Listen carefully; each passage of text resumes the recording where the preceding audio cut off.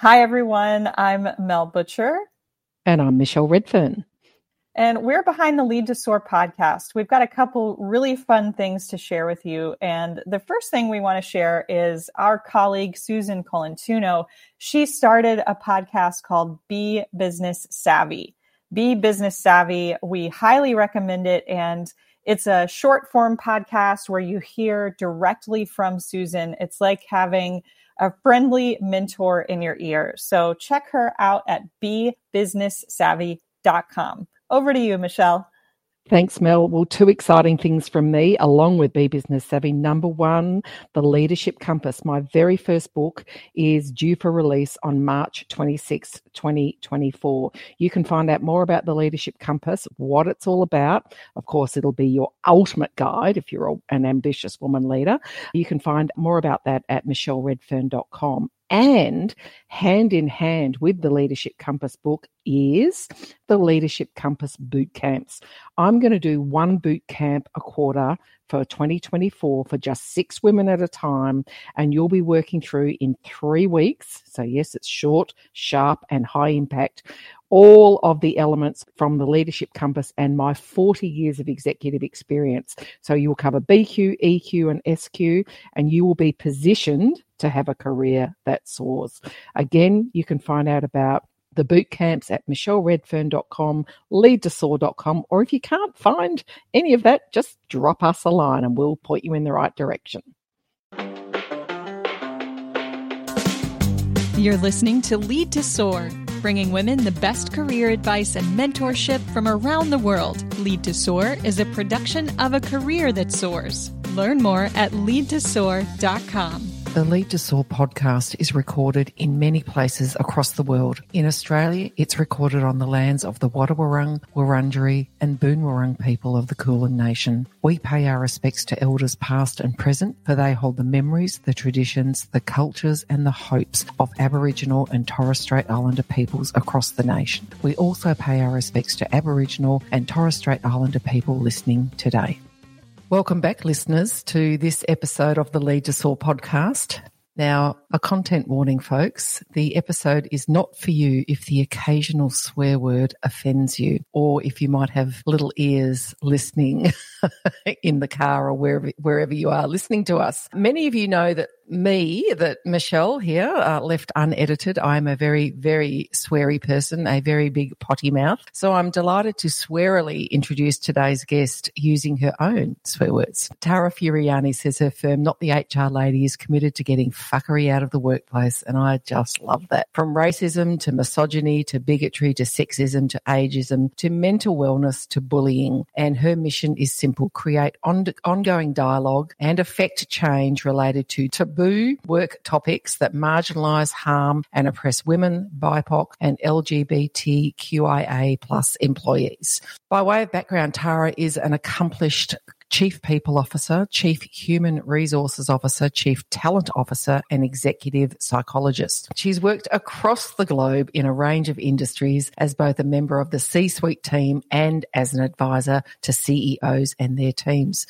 Welcome to the pod, Tara. Thank you. I'm so happy to be here. I can't wait to discuss some of my favorite topics, which is getting bullshit out of the workplace in all regards. So thank you for having me. Our pleasure. And of course, I've got my amazing partner in all things women, work, leadership, equality, social justice, and of course, A Career That Soars, Mel Butcher. Great to have you. Thanks, Michelle. First of all, for our listeners and our watchers today in A Career That Soars, if you haven't yet watched the live stream that Mel did with Tara on LinkedIn, and the title of that live stream was called Why Wasn't I Picked for the Role? What I really appreciated about it was, Mel, as always, you picked a topic that, can sometimes fall into the taboo, or we don't talk about that, or we just assume that that's just the way things are. And, okay, so I didn't get a role and, suck it up, princess, and on you go. But you went, okay, so why didn't she get picked for, or they get picked for the role? And you and Tara unpicked that why didn't I get picked for the role topic very, very nicely.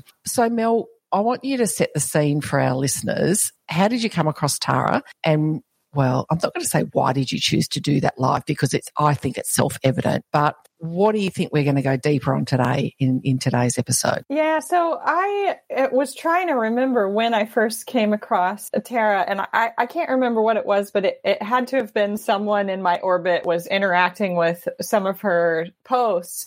And of course, she has a style that's a lot like yours, Michelle. It's very straightforward, to the point. Like, we're going to talk about things very directly. And I just loved it. So I started following her. And then quite a while later, a question came in from one of my followers that was something along the lines of, I've been at this company for however many years. I think in this case, it was over a decade. They went for a promotion to a new role. They didn't get it. And they wanted to know how could they get some real information about that. And I know from my limited experience that sometimes that's an area where companies are not forthcoming with information. Sometimes HR is not forthcoming with information. And so I wanted to turn to an expert, someone who could give us some real insights into what happens in the HR space. And that's when I reached out to Tara, and she so kindly agreed to join me for that. Outstanding. Well, I think we're going to build on that today, because in the work that I do, my other work that I do in diversity, equity and inclusion, so I consult to a number of different companies across business and in sport. And, I haven't quite got a percentage on it, but a large percentage of the initial approaches to me from companies come from people in HR. And I'm often curious, because I'm usually the one saying we actually need to do something different. We need HR to do some different stuff and lift their game and blah, blah, blah, blah, blah. Anyway, and we will delve into that. But I guess for me, I really want to lift the hood of HR today, Tara, and go, well, you've seen the run sheet. So I really want to get your view about what we need to do more of in the HR practitioner realms, as well as how HR can be a really great partner to business to level the playing field for women and other underrepresented people. So let's kick it off, because the first thing I'm going, okay, so there's this amazing, track record of accomplishments. You're a very credible chief people officer, but you call your business not the HR lady. And I'm going, well, hang on a minute. What's going on there? Because you're kind of going, I'm going to distance myself from the HR lady moniker. So what is the message there? Tell us about that. So the short story is that I was actually called an HR lady by a colleague who was the president of the company, one of the companies that we were merging together with a couple of other companies, did a reverse acquisition. And, I'm a chief people officer. This company has 10,000 employees. I mean, I'm in the C-suite. I'm not just some, checking boxes, whatever it is you think we do, And when he introduced the chief financial officer, I was taken aback upon reflecting that he didn't call him like the bean counter guy, and I say that in jest, but it's sort of like HR always just gets shit on, there's no strategic part of the role that we do in so many people's eyes. It's just quite literally pay us, check a box, give us benefits, help us fire people, be the bad guy, be the cops, write the policies, and there's so much more to it than that. I mean, thinking about, when you're in this discipline, that you are the person who is managing recruiting, your employment brand, learning and development, typically the administrative staff, sometimes the maintenance team. You're working in conjunction with operations and tech. You have tech of your own that is specific to your discipline, probably 3 different ones at a minimum. An HCM system, which is for your HR needs, a recruitment system, an ATS, a learning system, an LMS. There's so that there's just not, I think, an awareness on it. And it really was born out of being called this on stage in front of a group of about 500 people as we were assimilating these various companies and becoming one. And everybody sort of got their credible introduction. This is so-and-so. He's our chief financial officer. He used to work for McKinsey, all the things. And then it's like, this is Tara Fernani. So don't even bother telling my name correctly to anybody, even though we've been doing this 7 times now. No. This is him telling, yes, just completely did it with absolute disregard for me as just a person, a colleague, a coworker. And I was the only woman on the team. And so it was so kind of grossly targeted. But he got up on stage and he introduced me as Tara Fernini, the HR lady. And so I walked up on stage and did what I would advise anybody to do, which was immediately correct the situation. And I welcomed myself and I'm like, thank you so much for having me. My name is actually Tara Furiani and I am not the HR lady. I am the chief people officer. Let me help you understand what that looks like. And then I went into my normal spiel, but it was really born out of that. There's such a misconception about, and I think it's our own fault. So I have a lot of strong opinions in this kind of space. I think we kind of did it to ourselves as a profession, but I certainly think that, the fact that this is primarily a woman-driven role where there's a lot of people who are women in this space in such large disparity between men and women in the HR profession, that it's sort of, is it our fault? Or were we just made to sort of fit in this box because this is what we're good at? We're good at people. We can plan parties. We can do this. And so that's kind of how it was born. And I like to distance myself because that's not me. I'm not a box checker, party planning, let me protect the company at all costs kind of girl. I do all those things. Of course, but it's certainly a very small component of the bigger picture of things that I do. And so that was kind of the idea behind it. Couple that with some strategically placed fucks and talks about misogyny and talks about racism in the workplace. It's kind of the antithesis of what you think about an HR person talking about. And frankly, we know where all the skeletons are. We know this stuff happens. We're the ones who are usually handling it. So that's kind of the full circle story of how we came about. And here we are.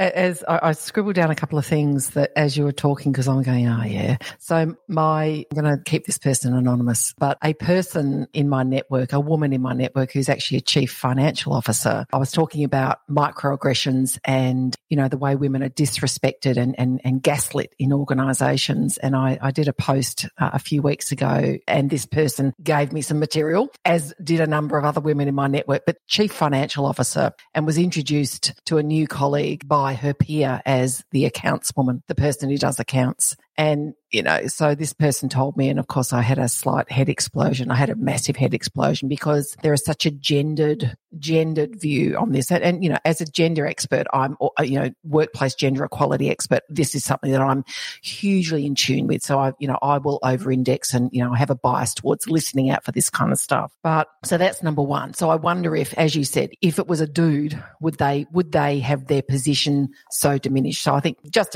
an interesting aside. But one of the other things I wanted to pick up on was, you're good at people, so let's put you into HR. And, the HR track, for me, I call them pink palaces because they are typically full of women. Interestingly, one of my best friends is a HR director, a he, and then one of my clients, my major clients, their HR director is a guy, but they are the exception. But when I think about our 3-part leadership definition, so leadership's using the greatness in you to achieve and sustain extraordinary outcomes by engaging the greatness in others. Our research shows that bosses consider women to be the best at engaging the greatness in others. So they outperform men in terms of that. They're about equal when it comes to personal greatness, so all of our personal strengths and attributes. But surprise, surprise, when it comes to achieving and sustaining outcomes, so the strategic and financial outcomes of the business, bosses consider women less competent. In fact, they consider men outperform women to quite a degree. And it's interesting when you talk about, you're so good with people. But the role is so much more than that. When I think about that leadership definition and the biases that we have towards where we steer women in their careers. So the 2 points I'm trying to make it. Number one, we steer them to, let's keep you being good with people, but let's not give you information about achieving and sustaining the strategic and financial goals of the organisation. And I think this is where perhaps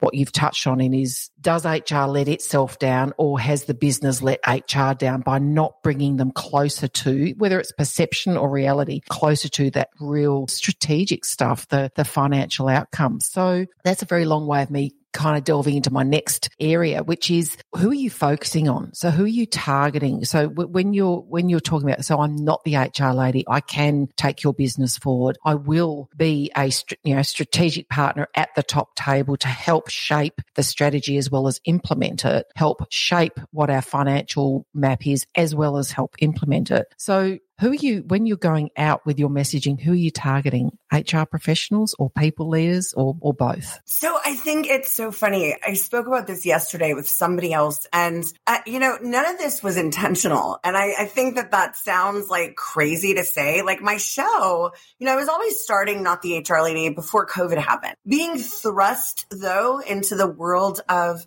consulting and doing different stuff because my corporate role as a chief people officer ended, was a pivot I didn't even intend to make. I had this thought that we needed to have more dialogue that was open and transparent and could really start to help those of us in those seats be less complicit, to push back on our companies, to say, no, we need to do gender equity studies internally because I know some things about some things and we need to talk about it. Like being that champion and guiding sort of those processes in our roles. And I did allude to it, that did we do it to ourselves? Did companies do it to us? It's that chicken and egg kind of thing. The thing about, I think, the role of HR and where there's so much opportunity, but yet so much structure that still needs to happen is that all of the structure is what it is. It's more of that intrinsic, like, are we doing the right thing every single day? Are we living all these words that we've put on our walls everywhere through our marketing messages? Are we marketing ourselves or are we being the selves that we're marketing? And I think there's an interesting, balance that a strategic person like myself and others like me, when we're talking about it on such a loud platform, it empowers those working inside organizations. So you asked me a question that really there was no intent behind at the jump. It was really about more empowering and talking about and starting a dialogue that wasn't being had. We weren't discussing the fact that racism exists in the hiring process. We weren't talking about the fact that, gender inequity in really meaningful and terrible ways are demonstrating themselves in boardrooms across the world every day. And we're not talking about that in any kind of meaningful way. And so my intent at first was more awareness. Who I ended up working with, it's such a hodgepodge of different kind of companies. I'm really fortunate that, I work with some great nonprofits. I work with people who have a real desire to shift that narrative, whether it's helping their own internal HR teams and recognizing that, their bench strength and that depth of just experience and new way of doing things that isn't just box checking. Because for a while, that really all it was. It was benefits. It was payroll. It was ensuring compliance. It was mitigating corporate risk. Now the conversation has really changed. And for some companies, that is a completely different thing than what they've been doing. And there's not that expertise. So jumping into companies that really want to make meaningful change, they're already doing the basic stuff. They just haven't gone the next level. They're just not, in a place where they have that knowledge. And so seeing executives and teams and boards really go, what you're saying is it resonates. It really hits. We get that we need to be thinking about things differently. So who do I target? Everybody who is somebody who can affect change in the world of work. And I believe that's every single one of us, particularly white cis males who have such an advantage to lend their voice for the allyship that I think we all need. And that's what it looks like. It's lending your actual voice. You can't just claim feminism. You have to be feminism. And that has to show up every day at work. Yeah. You're talking my language there, because if I'm asked the same question, who's your target market, Michelle? And like you, I have a really broad range of customers or clients and just really different. But if I said, well, if I were to look at the world in a binary sense, my target market and the majority of the people that I work with on a day-to-day basis are white, cisgendered men who are straight off most of the time, because they are the people who hold power in organisations. And interestingly, and I'm going to lump myself into this group. I'm not a white, straight, cisgendered man. I'm a white, gay, cisgendered woman. But I'm going to lump myself into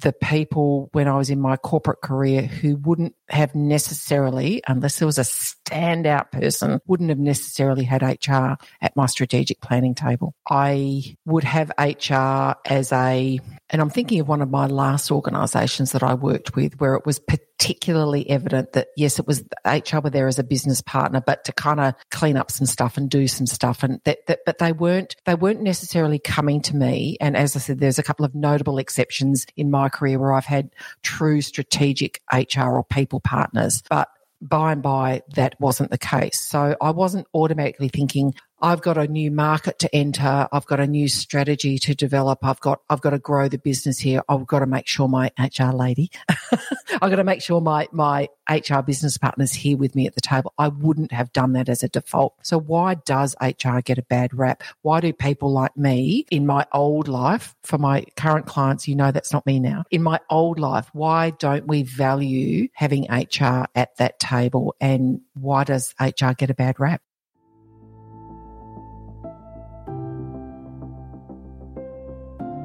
I'm Mel Butcher, and I want to talk to you about Project Best Self. Project Best Self is a goal-setting and habit formation intensive. Together, we'll get clarity on our goals, set up the systems we need to be successful in those goals, and provide support to one another in our cohort in this intensive. I'd love to see you inside Project Best Self. Come join us. Learn more under the courses section inside A Career That Soars.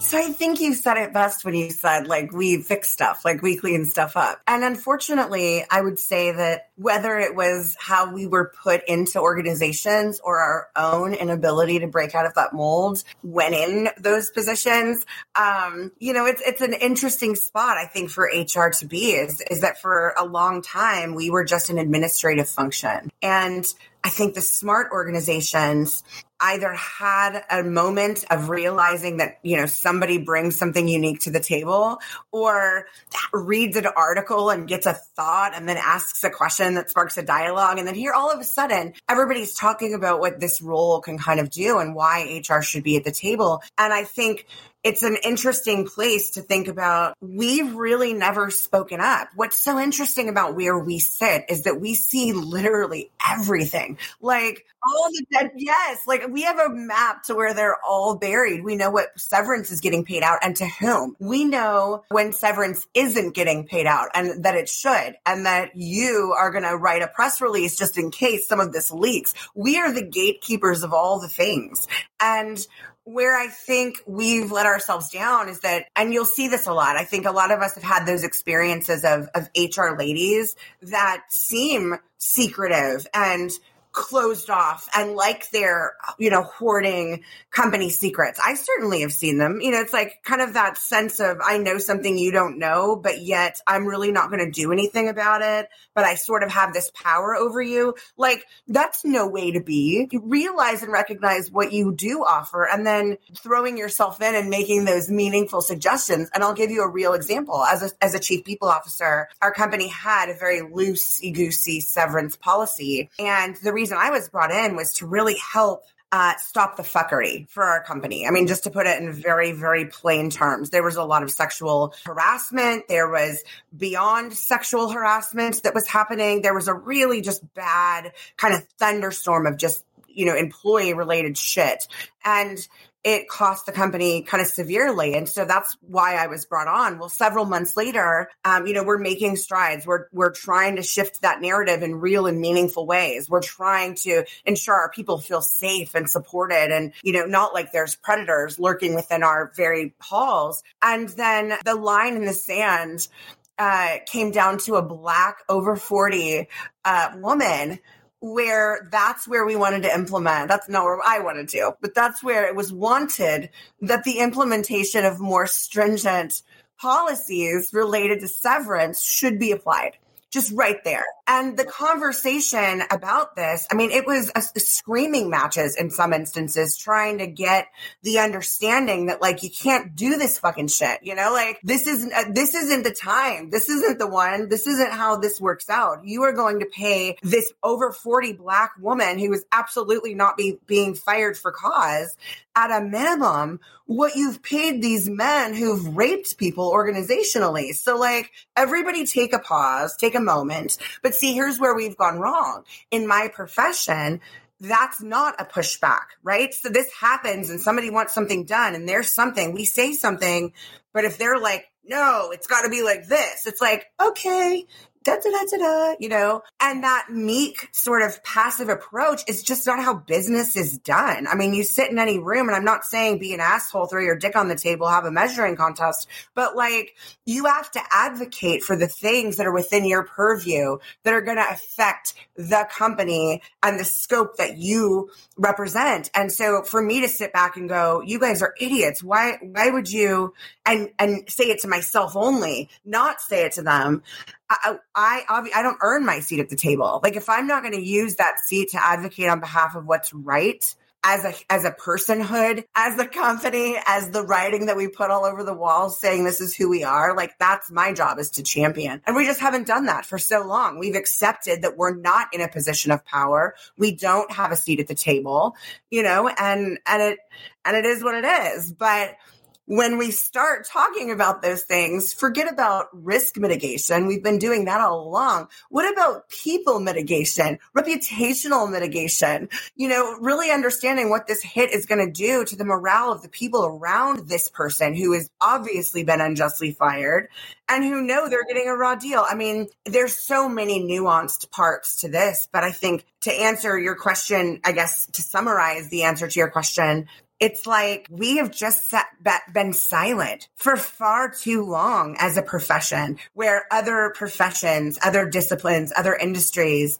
have demonstrated their value at the table. We just haven't. Time for HR to rise up. Yeah, now is the time. Hey, Mel, I'm thinking about, you know, you and I get a bunch of questions for this podcast, as well as in our Courageous Asks in a Career That Soars. So for listeners who haven't tuned in before, we have this facility, this option within a Career That Soars where our members, which is women only or women identifying only, they can ask something courageous. And often it is about a workplace issue and some of the things that you're talking about, Tara. Mel, I wonder, I'm thinking about Anon. We've got an Anon thread going at the moment where we've got one of our members in this hostile work environment. And some of the advice that our members have given her is, you know, where is HR in this? So do you want to expand on that a bit, Mel? And I think I'm gazing at the problem a little bit here, but I'm also looking for perhaps some context so we can give particularly our HR leaders, but also our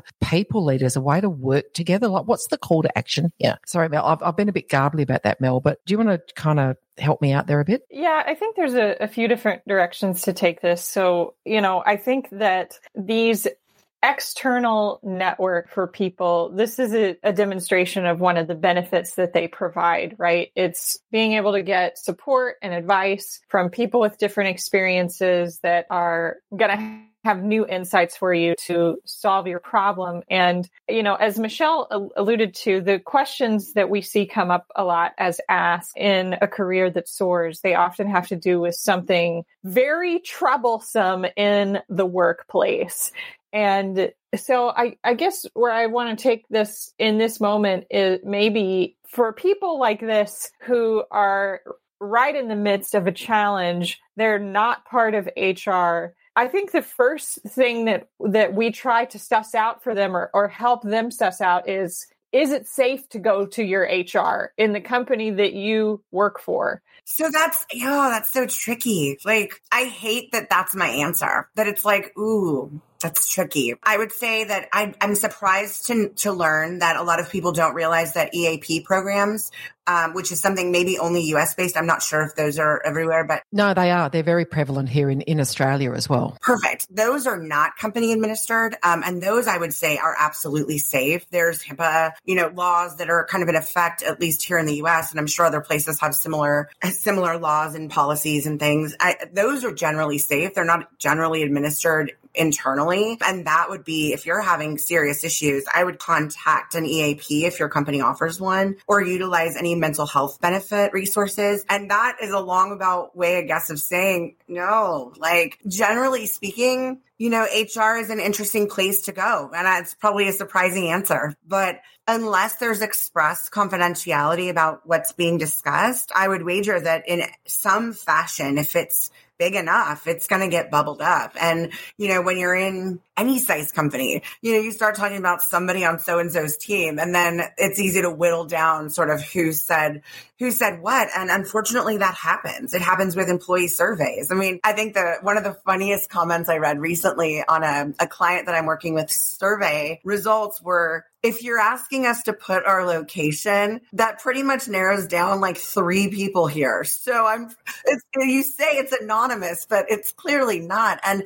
I'd be lying to tell you that retaliation in that regard doesn't happen, because then there's something, right? You know that it was Karen over there, whatever property at, doing whatever she said so-and-so about somebody else, and she shouldn't have been talking about David. And now that gets back. And now even if it's not overt, I mean, it's not exactly a trustworthy process, I hate to say. And the more people involved in seeing data like that, the even less protection you have. And that's just the reality. And that's what I promised was no bullshit, right? And the reality is that when we ask you for some qualifying information, which we're always going to want to be able to understand satisfaction related to a certain department, a certain manager, a certain whatever, we're going to need some kind of qualifiers. And when you have qualifiers, you have the ability to pretty much make an anonymous survey not anonymous. So unless there's very egregious behavior going on, I would definitely have another way of either documenting or talking through any issues that you have, like an EAP or something like that. If it's egregious enough, though, definitely report it, write it down. I mean, HR should be that for you. HR should be mitigating risk for the employees and the companies alike. But unfortunately, I would be remiss not to mention that no, it's mostly not. Yeah. Look, I've been working for 40 years, so I've seen the change in the HR, what HR was. I mean, God, it used to be payroll when I first started work. So yes, it's expanded. So, and I suppose, I don't want this to be an HR bashing session, but because I also sit on boards, and as a director, I'm looking for the HR, particularly the HR director, to advise the organisation about what to do better, mitigate risk, that kind of stuff. So I think there's a nuance to response. And I've seen workplaces, one that I used to be a part of, one that one of our co-hosts, Amal, is part of, and I'm quite happy to call them out, Delta Airlines, who creates a specific employee relations hubs aligned to but separate from HR, but there to really, they're a workplace relations hub to, I guess, that resource for employees. Because, when you've got a whole bunch of folks in environments, there's going to be human dynamics and shit happens, right? So who do we go to? But, is it safe to go to HR? I think it's something for all of us to consider as leaders, as HR leaders, but also as people leaders and leaders of organisations. Is HR safe? If not, why not? And if it's not to be, what do we do about that? So I think there's a really big call to action there for organisations, which are people, to do better. Which segues me to what I want to talk about now, because you say companies must do better by their employees. And I'm going to take an absolute unashamed gender lens on this one. So what should our companies, and companies are people, let's face it, they're people leaders at every level, they're HR practitioners, they're all sorts of different people. But what must they do better now for women, and particularly marginalised women? So Black women, women of colour, culturally, linguistically diverse, from the rainbow community, disabled. So I know it's a big question and a really Captain Obvious question, but what do they need to do better now? So many things. It's a big question because there's a lot of work to do. But first and foremost is to define your intentionality here. Like, we don't want words anymore. We want action. So what are you capable of doing? What are you committed to doing? What is your long-term strategy here? And is this something that you're going to be invested in for the long haul? And you should be. The companies that are win. I mean, the proof is in the pudding. Every study shows you that. I've talked a lot about, there's a study that's done every year by, it's either Variety or IndieWire, I can't remember now, but films that have 35% or higher diversity within their cast and crew over the lifetime of the film would earn in excess of $100 million more than ones that had less than that. And so if you're just talking straight dollars, because that's all you understand is just money. Show me the money. The money is in investing in people who have diversity of thought, and like ding, ding, ding. That means hiring people that don't look like you.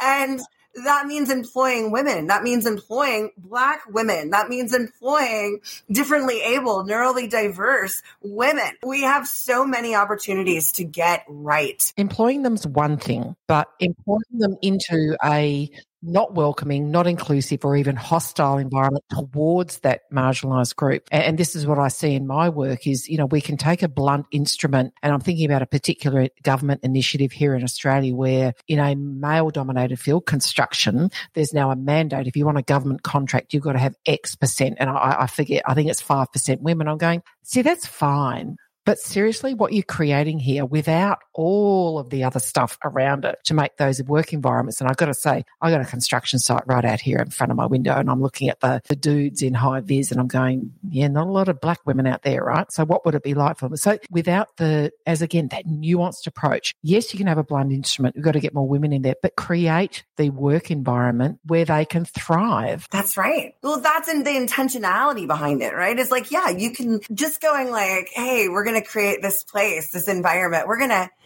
offer maternity leave. And then you call it maternity leave instead of like parental leave because you don't have anybody minding the store, right? Like there's nobody advising. You're trying to do good, but you're not doing good. You're making things just a little worse even. And I think that's where like the intentionality part of what I was saying kind of comes in is like, sure, you can intentionally hire people. You can intentionally change your benefits, but your intentionality about why you're doing it, what it means to the organization and believing that, not just putting really interesting press releases out that talk about your commitment to whatever, but really thinking about what that looks like to you as an organization. If you were to, intentionally attract different thought, if you were intentionally to attract people who would then change the dynamic in any given part of your workforce, if you were to intentionally, go after people who really don't just assimilate to your culture, but add value to that culture, changing it, making it better, making it bigger and more interesting and more, universally sound, if you will, because there's somebody else other than all of just the same of us jumping in and giving their 2 cents. And I think where companies really struggle is that one little piece. It's like, we want to do it. We don't really know how to do it. We're probably going to give it to HR. And, and then hopefully we're going to make some things. We're going to talk about pronouns. We're going to, we're going to do our part.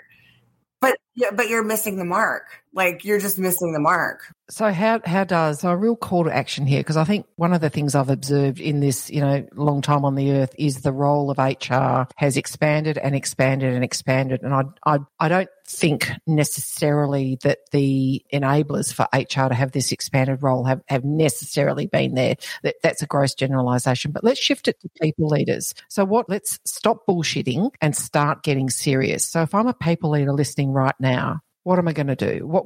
How do I take bullshit out? Mel, you're going to build on that as well. I'd like to give this question a little more context for the listeners and maybe take it down a more narrow path here. So I work in the world of engineering, and there are still many companies, engineering companies, where there has never been a woman in a leadership role except the HR woman, sometimes maybe a legal counsel if we're lucky, but there are still companies like this in the world of engineering. So where I would like to narrow this question is to say, okay, let's say we have a leader from an organization like this who's ready to make change. They're ready to enable their HR team at large. What does it look like for leadership to support HR and move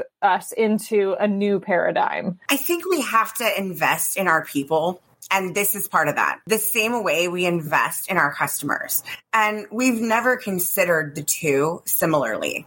You know, our customers will go out of our way to create a website that is a great experience, let's say, or a real life experience that's, you know, something that you're striving to make excellent. But when we think about employees, it's like the last thing we ever think about investing any money in. We want the cheapest labor. And these are facts, right? We want the cheapest labor. We want to pay the very least possible for the minimum amount. In some instances, and I say some, but I'd say like probably half of all US companies attempt to do the very bare minimum that is required because we have very bare minimum requirements here. And that's unfortunate because that is not really supporting, that's why we're seeing unions start up with Amazon, with Starbucks, with stuff. There's very basic, fundamental things that these companies who are making billions and billions and billions of dollars a year, and they're reinvesting in continuing to grab more market share, and yet not at all investing in the people who are ensuring that market share is able to be realized and has been realized. So it's not like we're even talking about futuristic company growth. We're already there. They're already making billions and billions and billions of dollars of revenue, like, way just in your pocket kind of money. Like everybody wins in a lot of these companies, except the folks who are actually doing a lot of the work. And that's where I think we can really influence change at the leadership level, and any kind of leader regard is advocating for our people the same way. And this is an easy way to sell it to companies. Your customers that you are attracting, no matter what your discipline is, plumbing, technology, whatever, movie production, whatever, your customers and the way you attract them and the money you spend on understanding their behaviors and their buying styles and their whatever it is that you track. If you're not tracking some of those same things related to your employees and investing similarly into like that experience and why they should even work for you and the pay part of it, like, are they being fairly compensated for the work being done? Do you have pay equity across the board? I'll tell you, most companies just don't. Their internal equity is all over the place. They don't have transparency with salary. If you don't ask for money, they're not giving it to you. Like lowest dollar wins. And that's at every level, leadership, executive, otherwise. When you see this stuff happening, and I would say this is the best advice I can give any individual person listening. If you see things that are awry, that are fucky, that you're like, hold on, this is a slice of fuckaroni pizza and I don't know what to do. You need to use your voice and influence change in any meaningful way that you can. It's vital. It's vital to the next success. If you want to empower women, if you want to empower people of color, if you want to empower people in the LGBTQ community, it starts with us just saying things, talking about it, using that lens to go, I think that the standard 3% across the board when we made, 17% above the top line last year is just a little fucked, and we can't do that. And I'm not going to sacrifice Kate's increase because Tony did X and Kate's only been here for 9 months. And no, as leaders, we have to come to the table and advocate for things that are right to us morally, to hold the company accountable for the things they said, to be that voice that can really allow change, I think, to happen. And that's, nobody does. I don't know if we don't care enough anymore, if we're just like, fuck it, if we're afraid. I think it's all of those things. But when we don't stop and go, nothing's ever going to get better when I just keep tolerating that 3% that my boss says I have to get to between my 17 employees. A slice of fuckaroni pizza. I seriously am gonna work out how I can build that into a conversation between now and Friday. Oh my God, that's so fucking good. But anyway, I think that is such a strong call to action, which I'm going to put some context around, depending where you are. We say leadership manifests itself at every level. It is different at every level, and power is different, and power imbalance comes into it. But, if your gut's telling you this is fucked, this is wrong, do something about it. Now, that might be what you've said and call it out. It takes a brave soul to call it out if there's a power imbalance, to say, hey, big bank that just made $9 billion profit and you're going to give us the minimum you possibly can in terms of our salary, which has been frozen for 4 years, you can get fucked and I'm out of here. Or you might go, well, actually, how do I agitate and, do something about that? And it may be through the union. It may be through more unionised workplaces. Now, I've got to tell you, in Australia, we have very complex industrial relations laws. We have a lot of unionised industries and, employee unions have their place. We have some really militant ones, which employers go, yikes, if they come looking at us, we're in strife. But I've also seen unions and employers work really, really well together to take the fuckery out of the workplace. But the thing that has really resonated to me, I can't say that Richard Branson is ever on my top list of folks to quote, because he's yet another rich dude who's trying to put freaking rockets into the space and should be doing more about planting trees. But anyway, or solving world hunger, quite literally. But, he has said, when you look after your people, you've got happy customers. And I'm bastardizing his phrase. But, and I remember a person that worked with me a long time ago. She said, Michelle, always think about the three stakeholder groups. And this is the priority that I think about them in when I run businesses: people, customers, shareholders, because the people are the ones who literally hold up the sky. And when they hold up the sky is blue, and customers benefit and obviously shareholders benefit. So I think it's a really nice way of, take the bullshit, call bullshit on stuff when you can and when it's safe in your organisation, but do something about it. But if you're a very powerful, very influential leader, it is wrong. It is wrong. And I've got to quote it, for you to continue eating slices of fuckeroni pizza, or conversely, ordering fuckeroni pizza and making your employees eat it. There you go. I managed to say it 3 times. So awesome. Great advice. Great advice. All right. Final piece of advice. And I know that was a really good piece. So if we're really going to take, fuckery out of the workplace, what's another one thing that a leader at any level, but I guess particularly those middle and senior leaders, can do for women in their workplace? What's a really tangible action that could go, yeah, actually, I could do that this week? What's one thing? I want to do a callback back to the pre-show conversation that we had, where you asked me my name and how to pronounce it correctly. And I gave you an example when I was sharing the story of how Not the HR Lady came about, that was something that was, done to me, that it was a clear sign of just, it's microaggression, right? But it's still aggression nonetheless. And so my advice to everybody this week is to correct people. When you are right, whether it's your name, whether it's your title, whether they're just wrong about something, whether it's the Johnny Depp and Amber Heard trial and they are wrong about their interpretation of something, no, you have to correct people. And I just, at that last part, I'm obsessed with the trial right now, just watching it all go down. It's very interesting study in human behavior. So I've been fascinated. I don't know if you guys are watching it, but you should. Oh, yeah. It is just, it's fascinating just to watch, it's a great lesson in emotional intelligence. So I would say, exercise that emotional intelligence by not aggressively, but correcting people when they slide little microaggressions, intentional or otherwise, your way. Give people the opportunity to do better next time. And when they don't, if they don't, keep correcting them every time. Take your space. That is your name. That is your title. That is what you do. That is your discipline. That is your area of expertise. Take a moment to allow yourself to go, no, I'm worth you knowing my name is Tara, and that my last name is Fioriani, and that I am absolutely not the HR lady. I'm a chief people officer, and that's different. That's something I've earned. Take up your space, correct people, and never minimize yourself because other people just, it happens all the time. Guys wouldn't do that. So my women listeners, guys wouldn't do that. Guys would correct you. And I'm not suggesting we be like men. We aren't. But in the world of business, that wouldn't slide. There would be correction, and we should correct as well. It's not okay to just sit back and be polite. We don't have to do the things we were taught. Those were antiquated things. And it's time for us to take our space and to let our personhood be known. I love it.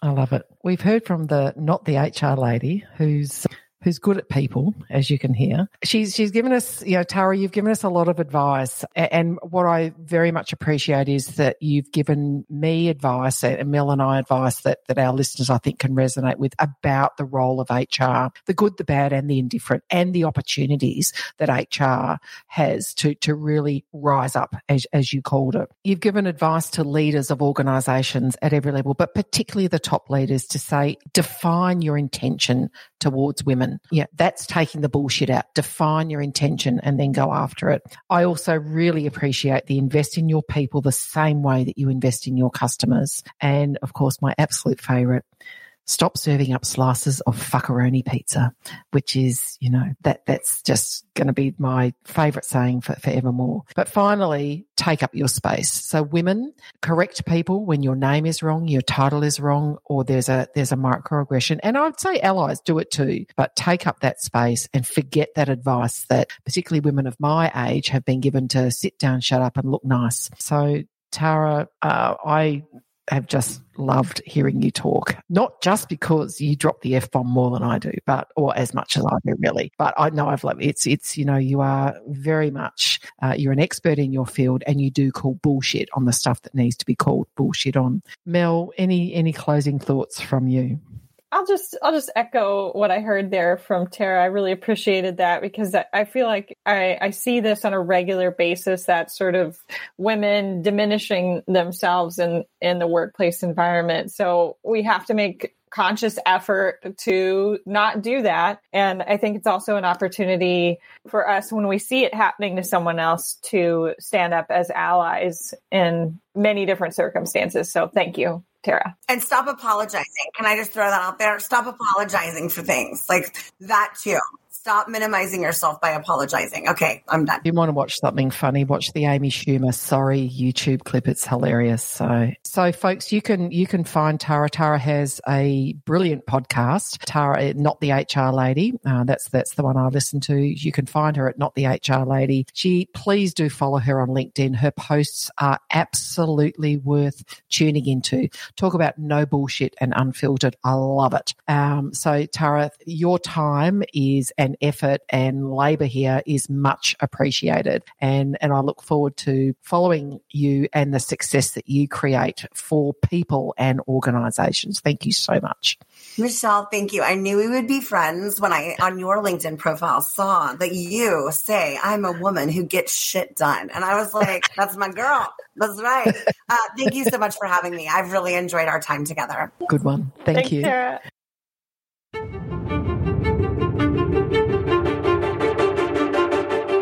This summer, A Career That Soars is pleased to offer a new, unique experience. Michelle Redfern, Amal Youssef, and myself, Mel Butcher, will be hosting Leadership Is, a live in-person workshop in Madison, Wisconsin, August 11 through 12, 2022.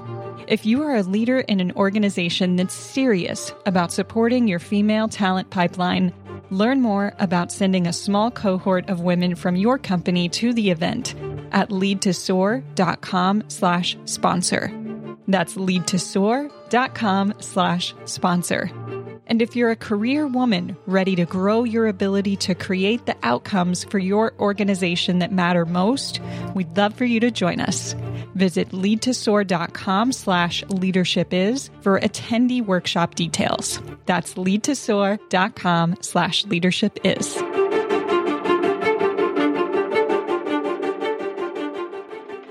This has been another episode of Lead to Soar, a production of A Career That Soars. You can reach Michelle Redfern at michelleredfern.com and Mel Butcher at melbutcher.com. Join us inside A Career That Soars at acareerthatsoars.com.